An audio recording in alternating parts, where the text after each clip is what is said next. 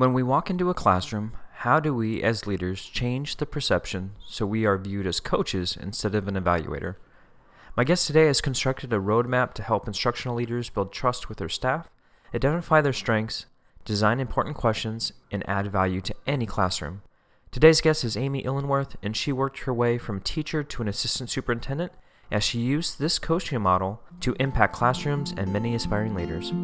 Welcome back, everyone, to Aspire, the Leadership Development Podcast, where we will be discussing the visions, inspirations, and experiences from top educational leaders. My name is Joshua Stamper, and you can connect with me on Twitter or on Instagram at Joshua_Stamper. Amy, thank you so much for joining us today. Thanks for having me. And Amy, as you know, the show is centered on leadership development, and today I would love to hear about your leadership journey as you went from a teacher to an assistant superintendent. Sure, thank you. I began my teaching career actually in the state of Virginia, which is where I went to college. And 2 years later, I moved out to San Diego because why wouldn't you want to live in San Diego? I began teaching out here and was a middle school teacher. I taught Spanish and English and history and pretty much anything they threw at me. But pretty early on in my career here in San Diego, I had a principal mentor who saw some leadership in me before I saw it in myself. And she actually encouraged me first to become what was known in our district as a peer coach / staff developer. And so it was really a literacy coach position, but I actually was coaching literacy across all content areas. So she encouraged me to take on this role, and I was able to do it part-time while being a part-time teacher and then transitioning fully into a literacy coach position. So that was my first step out of the classroom and into some leadership while still being a peer, coaching other peers. And then that same principal pretty much dragged me into getting my admin credential, and I became what was known at the time as a literacy administrator under her, which in San Diego Unified a long time ago, we actually had administrators at the high school level over different content areas. So it's kind of like I was the vice principal for the English department. Sure. So I was able to continue my literacy coaching, but in that case, I actually had stepped into an administrator role. That role didn't last very long due to budget cuts and ebb and flow of a budget of a system. But then I went back to become a vice principal. And so I was a middle school vice principal for a few years before I knew I was ready to become a principal. And luckily I'd had another mentor along the way who these two principals really were my first two mentors, pushing me to continue to grow my own leadership and to step into new roles. And I feel like every time I've ever changed a job, it wasn't because I didn't love the job I was doing, but because I wanted to continue to have more impact on a greater scale. So when I left being a vice principal, I became an elementary principal, which I always say is like being the rock star. Every kid loves you. You just hear your name called down the hallways, and it's incredibly hard work. I had no vice principals, no counselors, nobody on that school supporting me, except for all the hardworking staff who were there. Incredibly hard, but also incredibly rewarding. So I was an elementary principal for a number of years. And during those years, I began to try to understand what was going on at the district office level. And I was really invested in curriculum and instruction and professional development and wanting to continue my heart of a coach, really wanting to continue coaching, again, beyond my own school. And I did some district level coaching work. And it made me realize I was ready to step into that district level administrative position. So I then became a director of educational services for a small elementary school district where I was able to get my hands into just about everything, curriculum, instruction, budget. Just that was during the Common Core rollout. So I just learned it all and had to co-lead it all with teachers. And then my previous job, right before I became an assistant superintendent, I was actually a director of professional growth. I went back to a secondary district. So I flip-flopped back and forth from elementary and secondary throughout my career. And my director of professional growth job was one of the best jobs I ever had too, because my whole job was leadership development. And in that system, we were the largest secondary district in the state of California. So we had 25 principals and 71 assistant principals. Wow. And my core role was to coach those people and to provide ongoing professional development for all of those leaders, as well as creating an aspiring leader program, which I'm happy to share more about too. Yeah. So that job was just incredible. But I also have been in my heart just yearning to become an assistant superintendent. And it's not even the title, but it's just the thought of continuing to have an impact on curriculum instruction and principals that I was really excited about. and an opportunity came up that I was just able to get here in July. So I'm 3.5 months into a new position as an assistant superintendent. Oh, that's wonderful. And so, Amy, just for those who are listening who don't know what the role of an assistant superintendent is, will you just clarify what all that you have your hands touched on? Sure. In my district has 9 schools, 9 elementary schools. We're a K-6 district.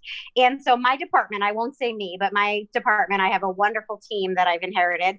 We are in charge of all curriculum, instruction, and assessment for the district. So everything that goes in the hands of kids and teachers comes through our office. That includes the professional development, the curriculum committees, the adoptions of new curriculum.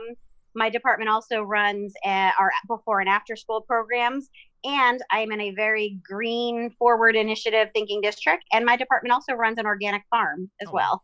You've had so many different titles. What educational leadership position was your favorite, and what part of the job made it so enjoyable? Well, again, as an elementary principal, you're just a rock star to the kids. And so it was so much fun to know I could leave a classroom and still have an impact on those 750 kids at my school. But again, that director of professional growth, being able to impact leaders who would then impact thousands of students was really powerful for me, because coaching is at the center of all I love and do.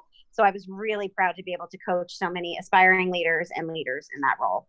When you transitioned from a teacher to an administrator, what was one of the biggest misconceptions you had moving into a new role? I think there was probably 2 of them. I think many teachers, myself included, never knew what went on up in that office and what people were actually doing. So I quickly learned how much work there was and how busy we were, which also told me a lot about the teachers I was teaching with at the time, because I first became an administrator in a school where I was a teacher. Oh, wow. And I didn't know what teaching looked like in some of their classrooms before that. So that was a big eye opener.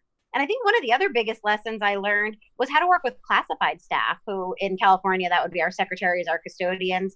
You don't interact with that group of people on a campus nearly as much as a teacher as you do when you're an administrator.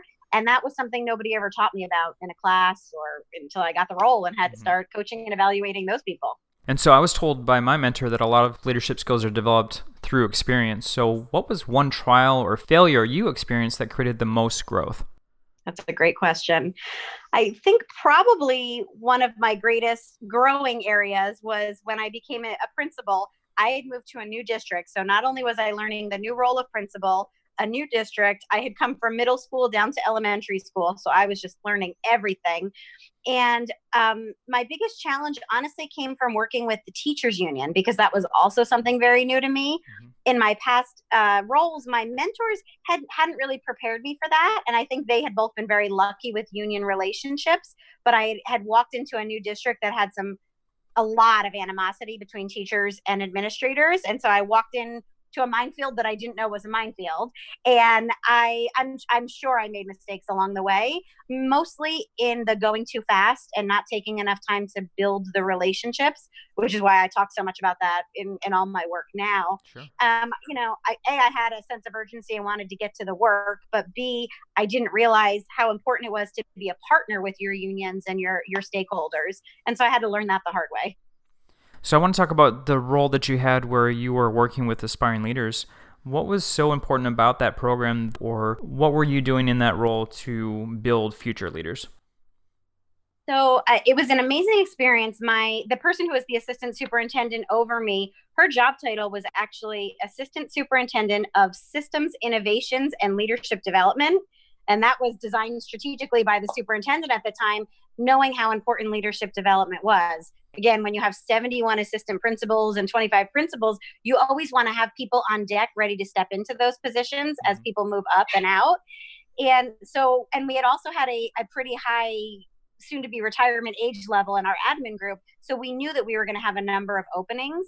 So we did a number of things at once. We were working with the Wallace organization. We ended up getting a grant with the Wallace organization to work with one of our local universities to begin to talk about leadership development and creating that pipeline from the university all the way into an admin role. So we were getting great research and literature and discussions through our grant work.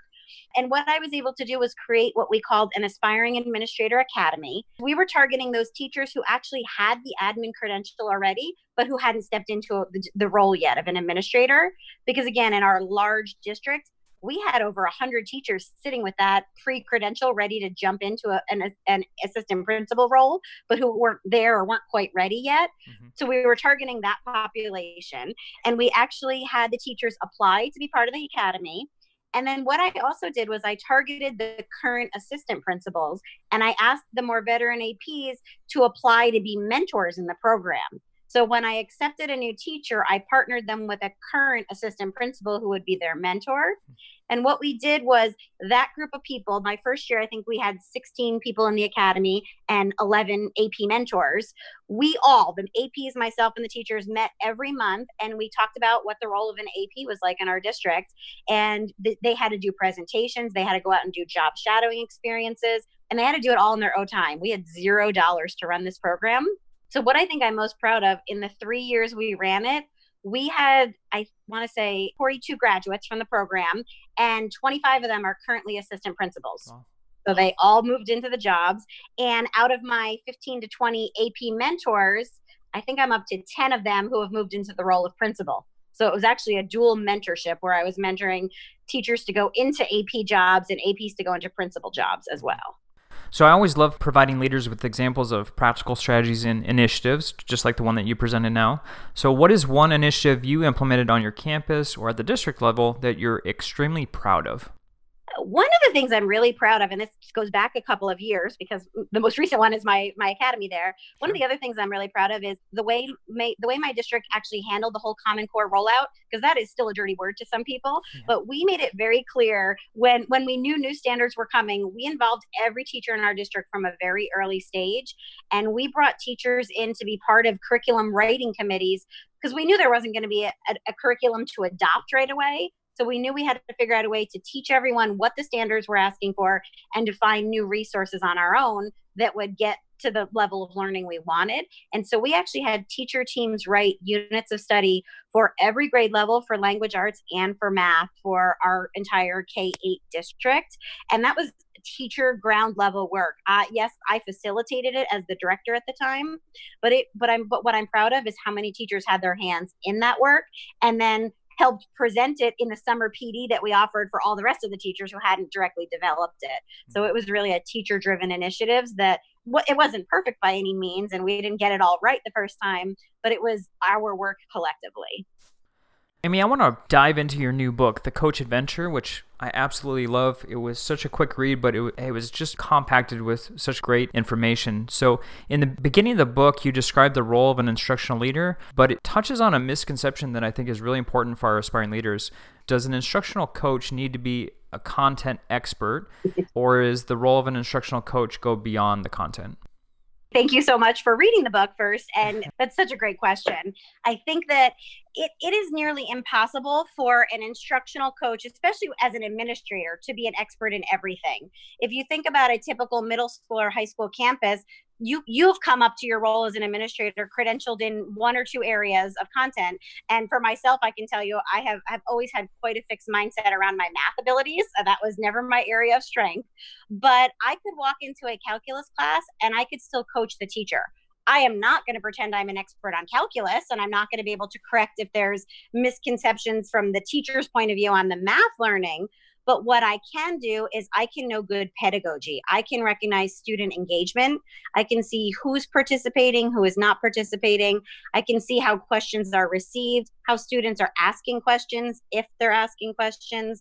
I can look at the room environment. I can see how the teachers and the students interact with one another throughout a lesson. So there's a lot that I can see without actually diving into the content. And I will put the caveat on, if I have concerns about the content, if I'm feeling like students are struggling more than they should, I would reach out to somebody who is a math expert to help me at that level of coaching. But so often administrators especially get scared to dive into that coaching realm when they don't think they can be an expert in calculus or French or third grade, whatever the content might be. We do have some school districts and positions that do target a specific content area for their coaching. In that case, I would expect if you hire math coaches, you want them to be the best math teachers they can possibly be to coach around math. But all the places I've ever been, we identified coaches going across content areas, across grade levels, across school systems. And so it was really important to develop instructional knowledge and what to look for in good teaching, not a specific standard or content area. Mm-hmm. In your experience, what is the difference between an instructional coach versus an evaluator, and how do we change that perception of an administrator going into a classroom? I think that's huge too. I do talk about that a lot in the book because I also learned that the hard way as a new principal. Mm-hmm. I went in guns blazing to all my classrooms ready to just start giving feedback and coaching up my teachers, but they had never had that experience, and all they saw was an evaluator coming in and writing stuff down. And that became so scary. In fact, that was, again, the union heavy place where I wasn't allowed to write anything on a paper and take it out of the classroom unless I was doing a formal observation. So I had to do a lot of recalibrating on what coaching was. Mm-hmm. And that's why I think it's important, if you are an administrator, you need to clarify for your teachers what the evaluation process looks like. We all have a typically collective bargaining agreement on how evaluations go for teachers, and that's a typical process. And honestly, that's not very effective for most teachers. They get observed maybe once a year, maybe once every other year, and they get this one formal write-up, and it feels like a dog and pony show for most people. Yep. I don't think that process has to be worthless, but in most places it is worthless. In fact, I know people who have signed off on being observed when they didn't even have an administrator ever come in the classroom. So you have to know that you're fighting against those past practices when you step into this role.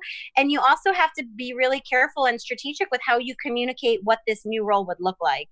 If teachers aren't used to seeing you in the classroom, you have to get them used to seeing you.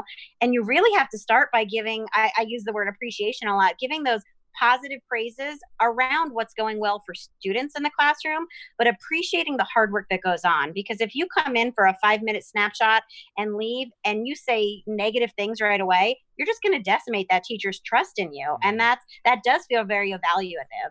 But in a coaching role, my job is not to evaluate or judge what I'm seeing. It's to help the teacher reflect on their best work. And if I don't think I'm seeing their best work, all I want to do is ask more questions to help that teacher get better at their work. And that's a perfect segue. In the book, you talk about the power of questions. So what kind of questions should an instructional coach ask to provide a meaningful conversation with the teacher? So I use the phrase open-ended, non-judgmental, reflective questions, because I think all of those words matter. Open-ended meaning you don't want a yes or no question. You don't want a question that has one right answer.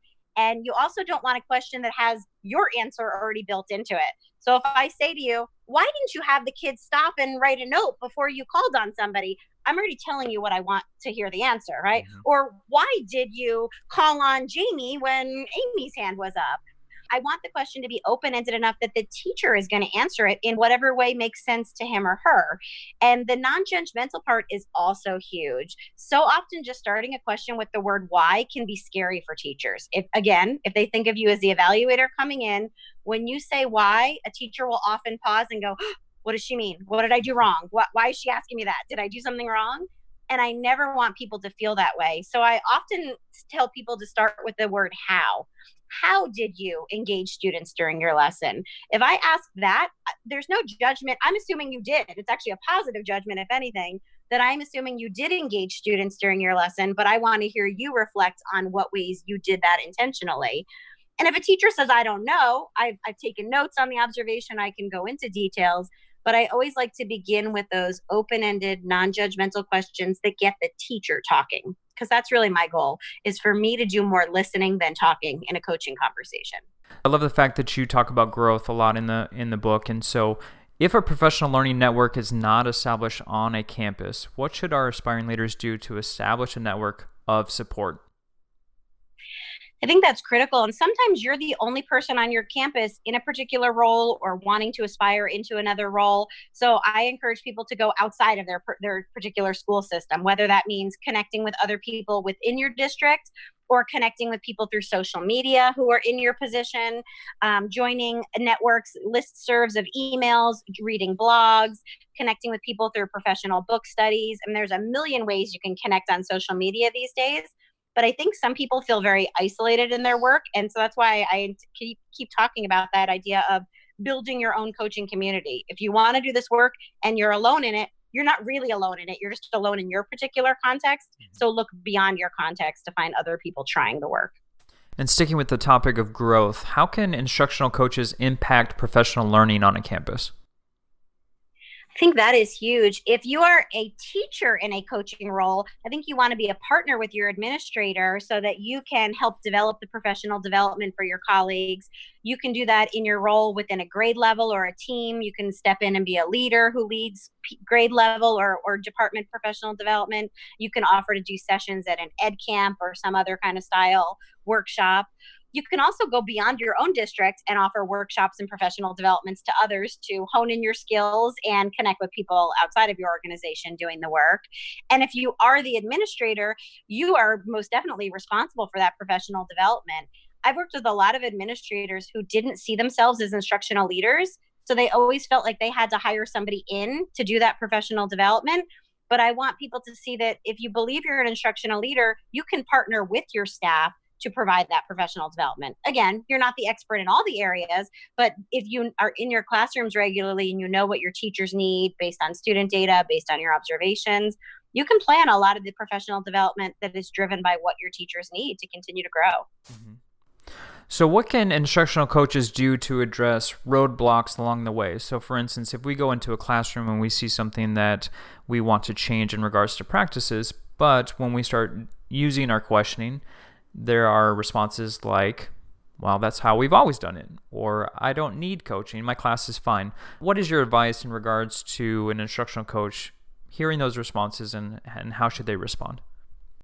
My first bit of advice is you are not alone. We've all heard those things. Those statements are made in many places, right? And people often say that we've always done it that way is such a dirty phrase. Sometimes it is, sometimes it's not. So I wouldn't be judgmental about that phrase. But really what I would tell that coach to do is stop and go backwards to build a relationship with that person. Because so often when we hear those phrases that feel very negative to us, they're actually hiding a fear. And often the fear is a teacher. It's not so easy to say, I don't know how to do this, or I don't think I can be successful with this group of kids, or I feel like a failure and I don't know how to ask for help. That's often what's being masked by those other phrases of don't want to do this, don't need your help, I'm good, thank you. And then sometimes we just don't know what we don't know. So the more you can build a personal and professional relationship with the people who you want to coach, the more they will begin to trust you. So building that relationship and creating trust are really important. And then just being a fly on the wall in their classroom and sharing what is going well for kids will help them, again, engender that trust so that they want to listen to you when you have other questions or other suggestions. And as a coach, there is a point when you go beyond the reflective questioning and you become more directive. That can't happen until that trust is established, though. So if I believe that there's maybe some inequities going on, because that's often what tugs at my heart, if I see kids who are not being exposed to grade level content standards, don't have access to rigorous curriculum, that tugs at my heart until I can do something about it. But the teacher is not intentionally ignoring students. They often have no idea who is sitting in the back quietly or who isn't as engaged as they could be. So I want to make sure that teacher trusts me so that I can get to that harder conversation. And I do that by having enough observational data from his or her classroom to have that harder conversation with some data points. So as an administrator, and you've probably experienced this yourself, we obviously wear a lot of different hats and we have a lot of different responsibilities. Other guests have talked about is the fact that they would like to be in the classroom more, and they would like to be an instructional leader even though they feel like they don't have as many opportunities. What would be a good starting point for an administrator? Absolutely. So I think that's a reality. You have to just acknowledge that when, like you said, when you're an administrator, you wear so many hats and you have to be prepared to be flexible because random things come up all the time that you cannot plan for. Mm-hmm. So I want to always acknowledge that. But I also want to acknowledge that some administrators get so used to operating in chaos that they think they can't ever plan for their days. And many of our days are pretty plannable. There may be one crisis here or there, one discipline issue, sometimes that leads to much more of an investigation and it ruins your day with anything else you had planned. Yeah. But I talk a lot about, especially when I was coaching those 71 APs, about time management and the different ways you can manage your time. One of the things I encourage, if you have a team of coaches, administrators on your campus, get together and look at your calendars for the week and figure out who can stay in the office to cover it so that somebody else can be out in the classrooms. So if you work in a middle school or high school where you typically will have a team of administrators, that's always my first piece of advice is figure out who's going to be in the office. Because yes, the office needs coverage for any of those random emergencies, but figure out who can get out of the office and cover each other at different times so you can get out there. And if you plan ahead for that, you can actually get out more than you think, even if it's for only a half hour or an hour increment every other day. Start however small you need to.